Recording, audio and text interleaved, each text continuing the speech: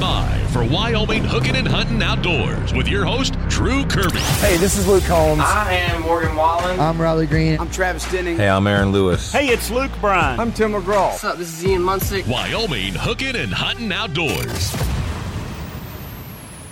And we're back with Wyoming Game and Fish on Wyoming Hookin Huntin Outdoors. And we're at the part of the season where you can see the rifle season about to come.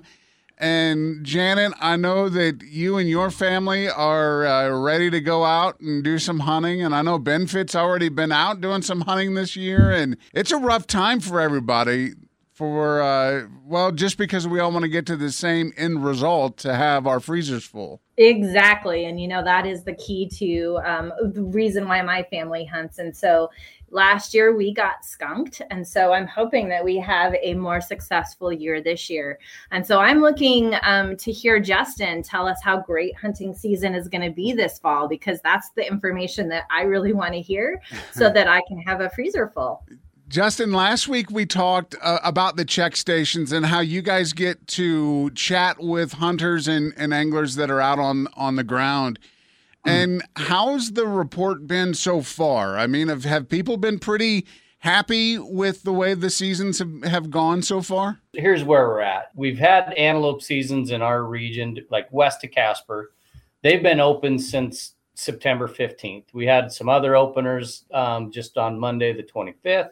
So it kind of depends on where you're at. So far, antelope hunters have been fairly happy. If there's any complaint, it's been pretty darn warm. We've had warmer Septembers than this, but we've certainly had a lot cooler ones. So, it's been a little tough by 10 o'clock in the morning and when it's already in the 70s and antelope are bedding down. As we talked earlier in the year, Drew, like our antelope actually pulled through the winter better than we thought they were going to. So antelope numbers have been kind of a pleasant surprise for a lot of folks. We've had a lot of folks say, man, I'm seeing a lot more antelope than I thought I would. I think northwest of town, it's still a little light in area 73, but in the other areas, it's been pretty good. And of course, the same thing that Justin always says, and I want to reiterate that here, is it depends on where you're hunting. We've had reports from across the state, other check stations that have said, harvest has been down maybe a fourth of people have been coming through of what they normally see that have been successful. So again, while the Casper area really pulled through well, some other places in the state, as have not. Oh yeah, for sure. I'm sure it's, folks are seeing already a lot less antelope in places like Southwest Wyoming and that sort of thing. So as we progress through, we're just a week or two away from rifle season for elk coming in, and I know there are a lot of people chomping at the bit. And how are we looking in some of the hot spots for elk? Well, really, really good. And of course, archery season's been underway all September. So in places, there have been plenty of bow hunters out. What a beautiful September to be bow hunting. Nice camping weather, that sort of thing. Elk numbers are always solid, and really in most all of the state. Elk opportunities are really good. In fact, we have a lot of rifle seasons here in the Casper area that open October 1st. Yeah, I would say nothing's really changed. If anything, in most of our herds, we got more bull elk than ever. Just trying to stay ahead of burgeoning elk populations and not overcrowd the public lands too much.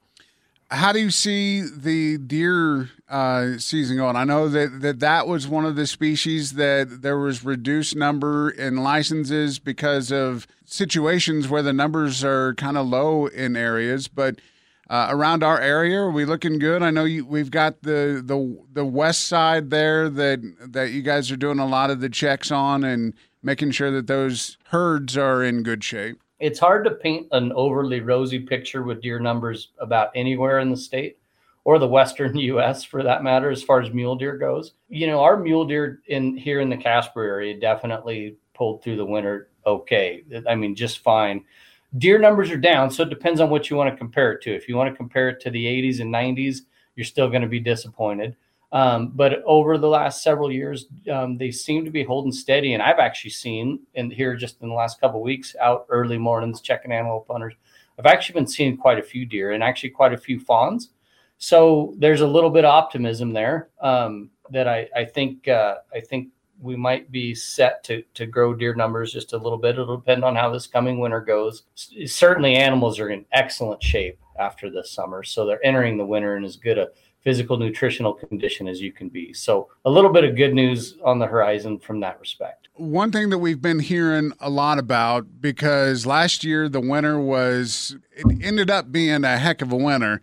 And they're talking where this winter is going to maybe even be earlier than in the past. And do you really foresee that maybe we're going to have some big issues this year? I guess time will tell. Yeah. You know there's a lot of great things that come out of having a good wet winter. And a lot of that stuff is forage for the animals. And so, there was a lot of great grass production, good sage brush leaders for food for all the animals to eat. And so those that were able to make it through last winter really are going into this winter in much better condition. So habitat is key at this point.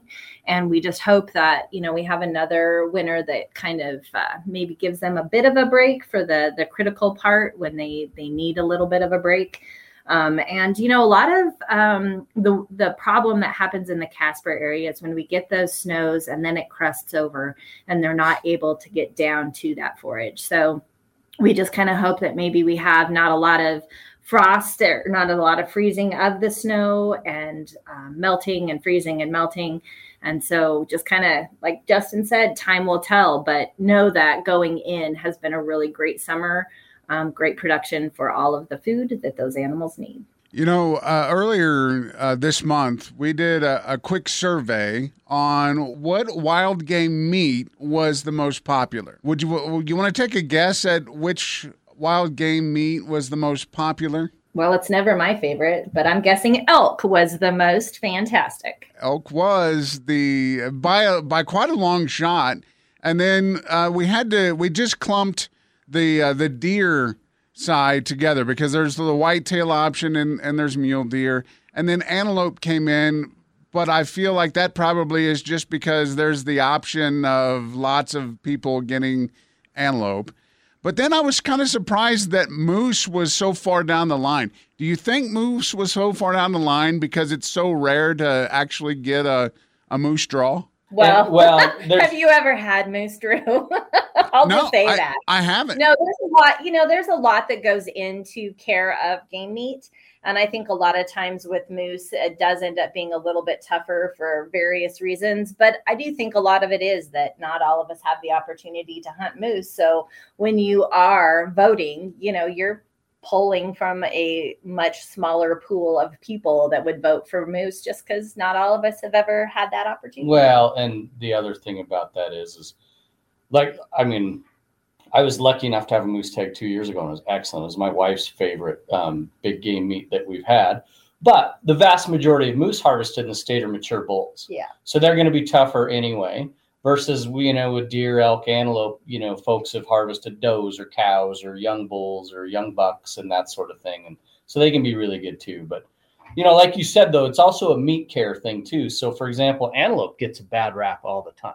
And it is true that antelope can be a little bit gamier tasting, or stronger tasting than deer and elk and moose. But in my experience, most of the time that people say they don't like antelope, it's because it's 85 degrees out. They're trying to harvest 5 antelope in the same day. And the first one in the morning's been in the back of a truck for 8 hours. They drug it across the sagebrush. Yeah. And sagebrush.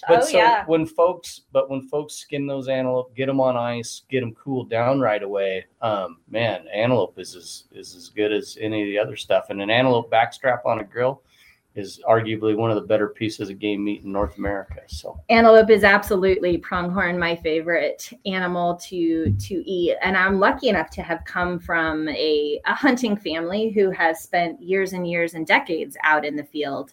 And many years ago, my family started, I don't know what you want to say. They have this great skinning rack that you can mount to the front of your truck.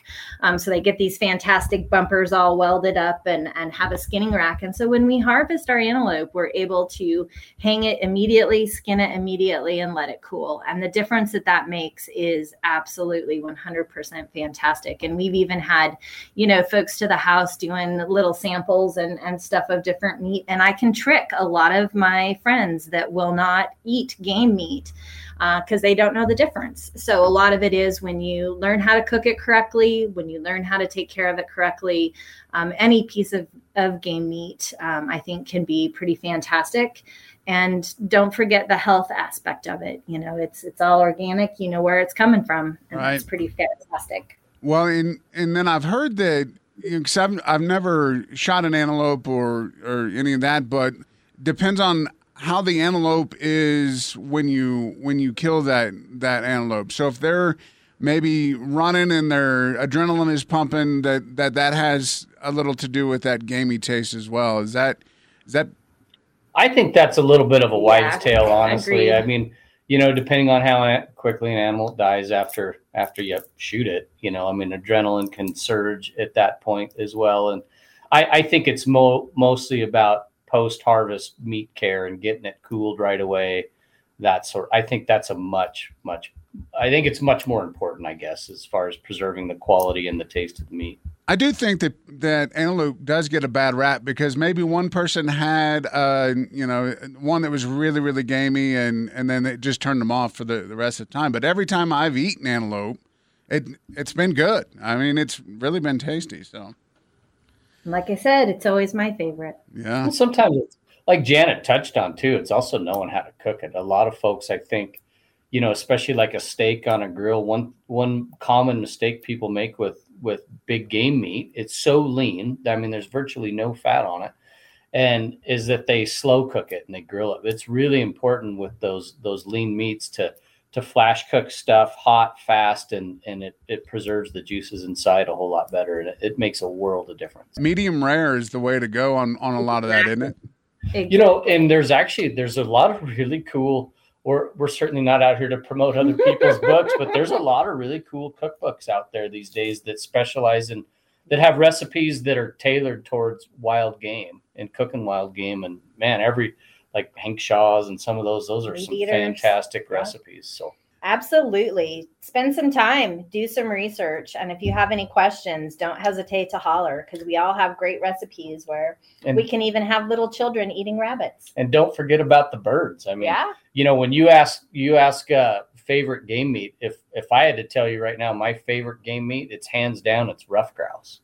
I mean, a nice young ruffed grouse is the finest table fare in North America, as far as I'm concerned. Now, some of the game birds are really good too. Would you prepare that like you would, prepare a chicken or something like that? Just a rotisserie, maybe? Oh, pretty much. I mean, with game birds, you know, you're not worried about cooking things hot and fast. I mean, you would cook them just like you would any kind of chicken or Cornish game hen or whatever, but any recipe you like for for fowl, I guess, works well for game birds. And when in doubt, douse it in Frank's Red Hot. Life will be good. And the more whiskey you drink while you're cooking it up, the better it tastes at the end. To each their own, right? That's right. Well, and one thing that I really want people to know is know exactly what you need to do after you harvest your animal. You know, like you're talking, if you take care of it, you're going to, have a better result and a better experience with that. Yeah. And it's kind of funny. You could ask 100 different hunters and you might get 98 different answers on how to do some of this stuff. You know, for example, I cut my own stuff up myself. As long as the temperatures allow and night times are cool enough, I mean, I hang my stuff for 2 full weeks, even to where even a little mold might even show up on the outside. But I think it makes a huge difference, but others may not agree. They call that Wagyu in like the fancy terms, right? So I think we're okay there. Wagyu, huh? Yeah. Trademark that. No, we should. As always, of course, if you have any questions, Game and Fish always good to answer it up, and you can always hit up wgft.wow.gov to find out how to contact them. Guys, good luck if you're heading out, and we'll talk to you soon. Thanks, Drew. Thanks, Drew. It's Wyoming Hookin' and Huntin' Outdoors. It's Drew sitting along Brian Woodward from Rocky Mountain Discount Sports. And boy, Brian, it's a busy time as elk season is fully underway now. We've got a lot of rifle seasons that are in, some are coming in, and some that'll be in within the next week. Yeah, and we're seeing some great photos of some great animals that have been harvested and some good stories to go along with them. Yeah, over the summer, we got to fish with our buddy Noah. And Noah's sister just outdid him.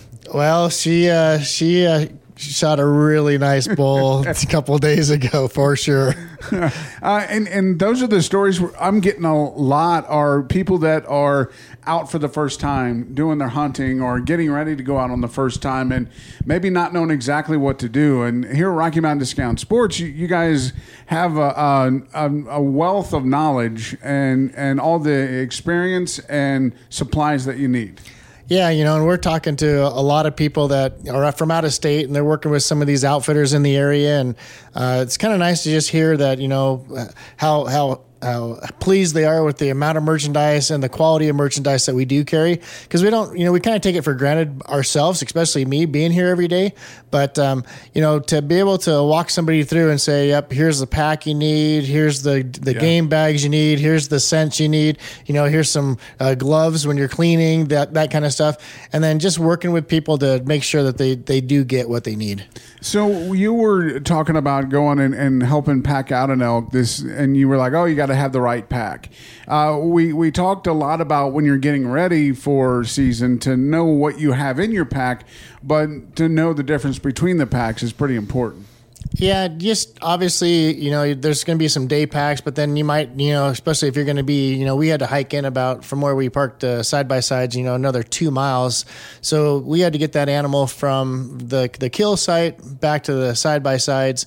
And that requires, a lot of leg work, a lot of, deboning and, just cutting everything down so that they'll fit into the packs. And to have the right pack that puts the right weight on your hips and maybe a little off your shoulders, makes that trip a lot more, pleasant. Yeah, and you're talking 2 miles in, and that's just to the animal. So if you have to go in and even help debone or quarter up, I mean, that's a heck of a process. Yeah, 2 miles in, 2 miles out, and a lot of guys will say, well, that's not that far. Well, it really isn't. I mean, there's a lot of guys that are in real deep, 5, 6, 7, 10 miles. And so just to be prepared and make sure that, you've got your knives with you, and everything that you possibly need. My buddy was up there with his 12-year-old daughter. So, she's, probably 70 pounds soaking wet. So having, some help where you can call some buddies to get that thing packed in and packed out, and just make it, it's a successful hunt for you. And, even if you get that call and you're the person that's going to go help out, it's really good to know exactly where the people are and then know where you're going with maps. We talk about maps being really important, especially with property lines and crossing over. You don't want to do that. Yeah, with Onyx Maps, you can share locations, and in this case, he was able to meet us at the main road and then get us back in to help him out. So, but it's a process. I mean, one person to quarter out an elk is a lot of work. It sure is, and you can learn about that and everything else you need here at Rocky Mountain Discount Sports for elk hunting. Maybe going on a deer hunt or an antelope hunt. Antelope. All three of them are a little bit different in the way that the type of hunt they are and really the supplies that you need for each. Yeah, and we've seen a lot of guys that are out here with some of the local outfitters, and they're out here for a 3 or 4 day trip, and they're the opportunity to shoot a antelope or pronghorn. They don't have those opportunities in their country, so some of them are spending a lot of time picking some great ones. Bob's wife out at Riverbend, Ashley, she shot an antelope that scored right around 86, wow. Which is just a toad. And so the amount of time you put in and the preparation on the hunt can definitely benefit you in the long run. So, and you and I are going to go on an elk hunt here, and we both have cow-calf tags, and then once we quarter those up and start the processing, that could be a little different. Well, really, preference comes a lot in there, too. Do you want more steaks? Do you want it jerky? Do you want a burger? So there really are options when it comes to that, and doing it yourself is an option, especially when you come in here.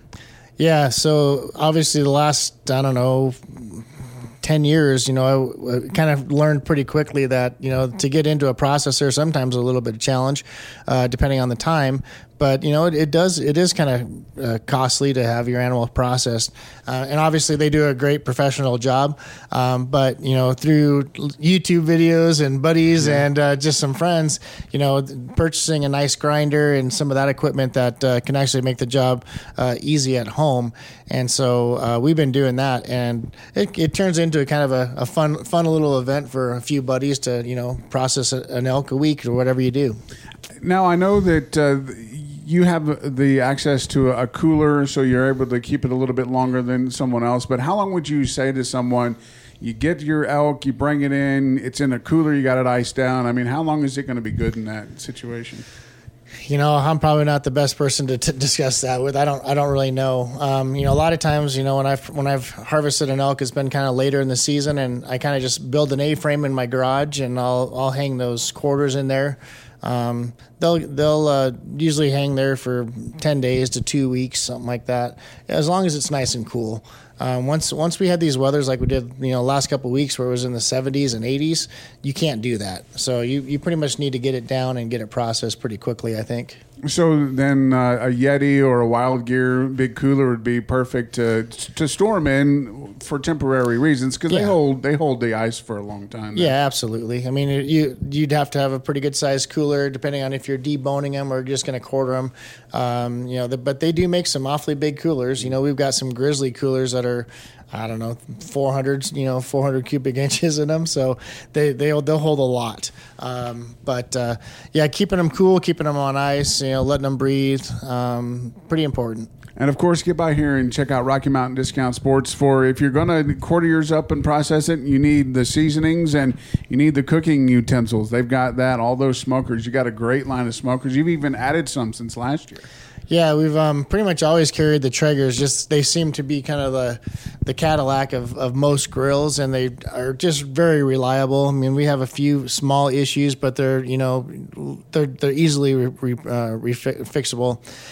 This last year, we brought in the Pit Boss, and the Pit Bosses have been a fantastic addition to our lineup. Good quality, got some neat features that Traeger doesn't have, and they're working great and definitely worth the look. Come on out here and check it all out. Rocky Mountain Discount Sports on CY Avenue right here in Casper. It's Wyoming Hookin Huntin Outdoors. It's Drew and Brian Woodward back at Rocky Mountain Discount Sports. And Brian, just this week, you got a chance to go out and spend time on the water, and fishing's not done. We've talked about that quite a bit. It was a very chilly morning. I think it was 37 when we got on the water, and we got on fairly early, right, pretty much at daybreak. But it did warm up, and it was a beautiful day, actually. When you got on the water, it was 37 degrees. Did you get bites right away, or was it kind of a slow move? Oh no, yeah, we got bites. I mean, first, second, third cast. I mean, it was right off the bat. Yeah, we were down at Glendo and fishing down towards the marina, and we better quality than the last time I was there, I will say that. Not as many fish, but we probably boated 20, 25 fish in good 4 or 5 hours, and it was busy most of the time, so it was good. How are the water levels down there? Because we talked I think a week or two ago that they plugged it back up. For me, I'm not down there enough now this time of year to really kind of notice a whole lot of difference, but I'm sure the numbers are on the Bureau of Rec side showing that they're going up. So, and we should start seeing water that's coming out of Alcova start hitting that, and that'll bump it up a little bit as well. So. I had a couple of people ask me, because they heard us talking about on the show last week, about why they release water out of Alcova. And I thought, well, I mean, the obvious thing is to just bring the levels down for when ice comes on, right? Well, I think they just kind of like the agreement with Bureau of Rec is that they'll bring it up in the summer as it's primarily for recreation. Mm-hmm. Alcova is not really designed 100% for irrigation like some of these other reservoirs are. So they have like a minimum recreation level that they'll bring that up, and obviously people have docks and stuff in there, so those docks have to be useful. But then they bring that water down in the fall. I don't know exactly the entire purpose of that. Maybe it's so that they can provide a little bit more water downstream, or maybe it's just so that the people that have docks and stuff can have some time to do repairs on the docks and whatnot. I don't know, but yeah, it's just they've been doing that ever since I've been in Wyoming, so that's just the program. So fall time means lower water in Alcova and higher water in Glendo, and then we start doing the whole process over again. But still, we have the other reservoirs like Boysen that is fishable still, and Pathfinder. You were there last week and got pretty good fish. Pathfinder's still in the upper 60s, I believe, and I think Boysen reservoirs, plumb in the 90s. So yeah, there's plenty of water and there's plenty of good fishing to be done. We've always talked about being prepared because, like you say, it was 37 when you started and probably 65 or 70 by the time you're done. So you're stripping off clothes at that point. Right. So being prepared and that is always a good situation. And we went out goose hunting last weekend. Right. And that's another situation where we got out there, it was a little bit chilly, but then by 8:30 it was hot and the sun was on our face. Yeah, and we packed up and got out of there. Yeah, we did. My eyeballs were burning. Yeah. No. There's just so much to do this time of year. I mean, between bird hunting and upland and waterfowl and this big game stuff and fishing. I mean, it's kind of hard to pick what you want to do. Yeah, no kidding. And we were really talking a little bit when we were out on the goose blind this week about how the birds are moving, but they're local birds. And when we started to breast them out, you could really tell that there wasn't much fat on those birds right now. They're not really. They're not traveling birds. They're golf course birds. Yeah. Yeah, exactly right. And if you've been out on a golf course, you probably had to step over the crap a time or two. But yeah, there is a ton of birds on the golf courses. How does the northern weather that they've already had snow in some of the parts of Wyoming in the north and even Montana? I think they've had quite a bit of snow. Will that be good for us when it comes to the birds? Yeah, I mean, it's just that traditional migration. Once it gets cold enough, then they're going to start moving. In fact, when we were down at Glendo this week, noticed a bunch of cormorants that were all heading south. So there's just certain things, just like doves and everything else. The doves, we've had doves in Wyoming longer than I can remember. And talking to guys that are up north, they still have doves up there. So, those doves are going to still migrate down through Wyoming. Whether they stay here very long or not depends on how the weather is once they get here. But, we don't see a big push out of like Montana until the Yellowstone River freezes up. And we're a long ways away from that. Right. We haven't even had our first freeze, which we're about 3 weeks behind schedule on when it comes to the freeze here in Wyoming. Good. or is that, oh man, it's going to hit us once and then it's not going to stop. That's one of those things. But no matter what you're doing this fall, make sure you get out, enjoy it, and stop by Rocky Mountain Discount Sports to get yourself all geared up. It's Wyoming Hookin and Huntin Outdoors. Welcome back to Wyoming Hookin and Huntin Outdoors. I know there are lots of hunters that are out and about, out in the field, and then throughout the rest of fall and early part of 2024. A lot of elk hunters and deer hunters and antelope hunters and moose hunters and bear hunters all will be out and going for that big game to fill the freezer. And, if you shoot an animal and you have problems finding that animal, that could be the biggest fear that a hunter has. You don't want to maim an animal. You don't want to hurt an animal. You don't want to not be able to find an animal. So you got to find it. So what do? You can call Rocky Mountain Big Game Recovery. And we have Scott Gillespie with us. And Scott, we always like talking to you and appreciate you coming on. Thanks a lot for having me, Drew. Now, you guys have been in business for a few years now, and it's really nice to look at the webpage, which is RockyMountainBigGameRecovery.org, and see that the number of those trackers is really growing. You're up to 17 different trackers now. Actually, we have about 25 trackers that are members of the organization.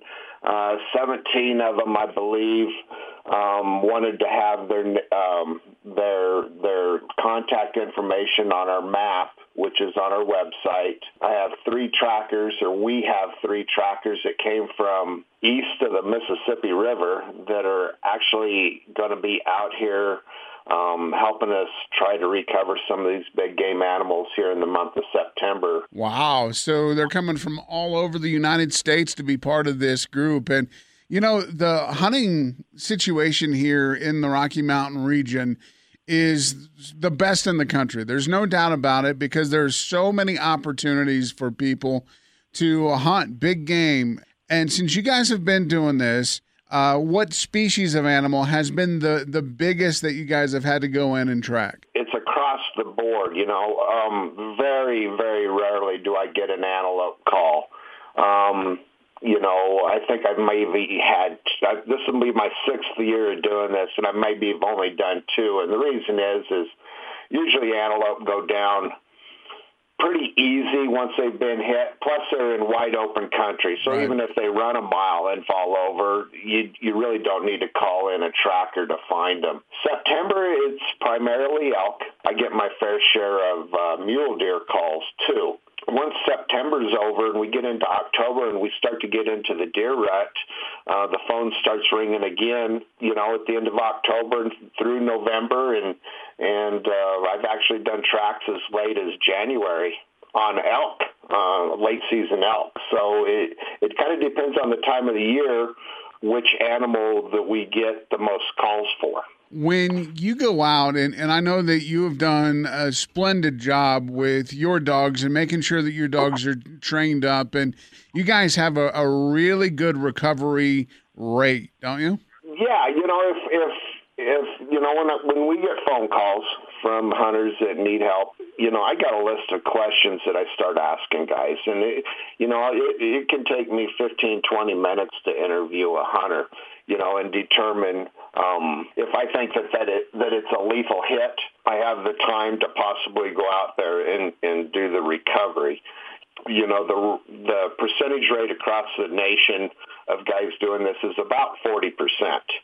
I would say that on average, I might be running as high as 50 and 60% on recovery. But if I did take every track, it would probably be more like 40%. You know, there's a lot of different factors that play in.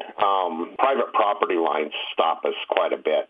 Could be weather, could be nightfall. There's just several factors that can play into not being able to get a recovery. You had mentioned that you ask questions, and you guys have a great section on your website that has those facts that you need to know that will at least help you in your recovery mission. Guys get into the moment. You kind of want to turn your mind into maybe a recorder as to what is actually happening. You know, I'd like to know what equipment you were using, how far the shot was, how the animal was standing when you took the shot. Was he quartering to? Was he quartering away? Was it perfectly broadside? Was he looking directly at you? And then the big question is how long did you wait once you took the shot to start tracking? Because that's a major factor.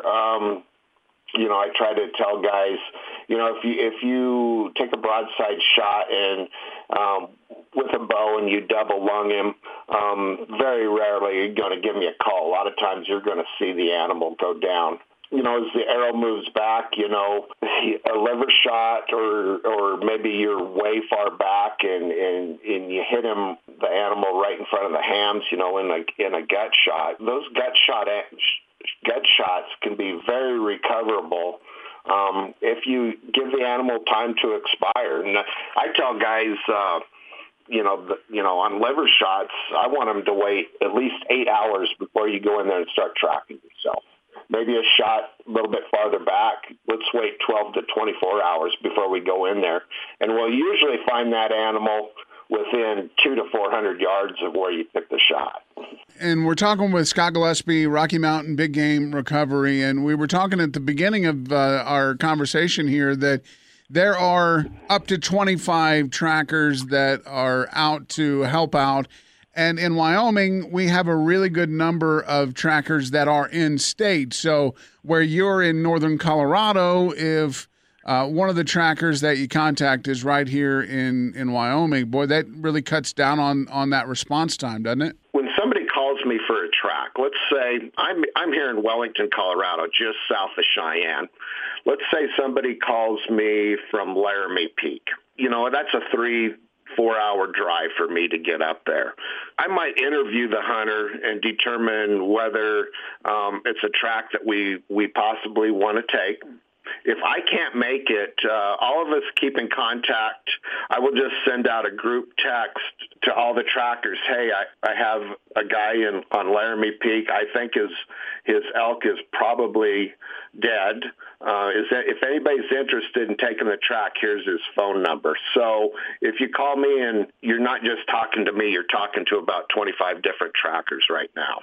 So when the initial contact is made, if they go to RockyMountainBigGameRecovery.org and make sure you have the numbers in your phone, make sure you have a checklist. You can download those, the questions you're going to ask them, so that you can kind of go over that and answer the questions before they call in their mind, so that they're prepared for you. You know, they're not going to get every question that I'm going to ask them, and I'm going to try to determine whether I think it's a fatal hit if we have time to come out there and possibly do the recovery. I mean, this isn't our full-time job. All of us trackers have regular jobs, so that's a major factor. You got to catch us at the right time to come out and do it. So, another big thing I want to kind of mention on the show here is, if you're listening to this,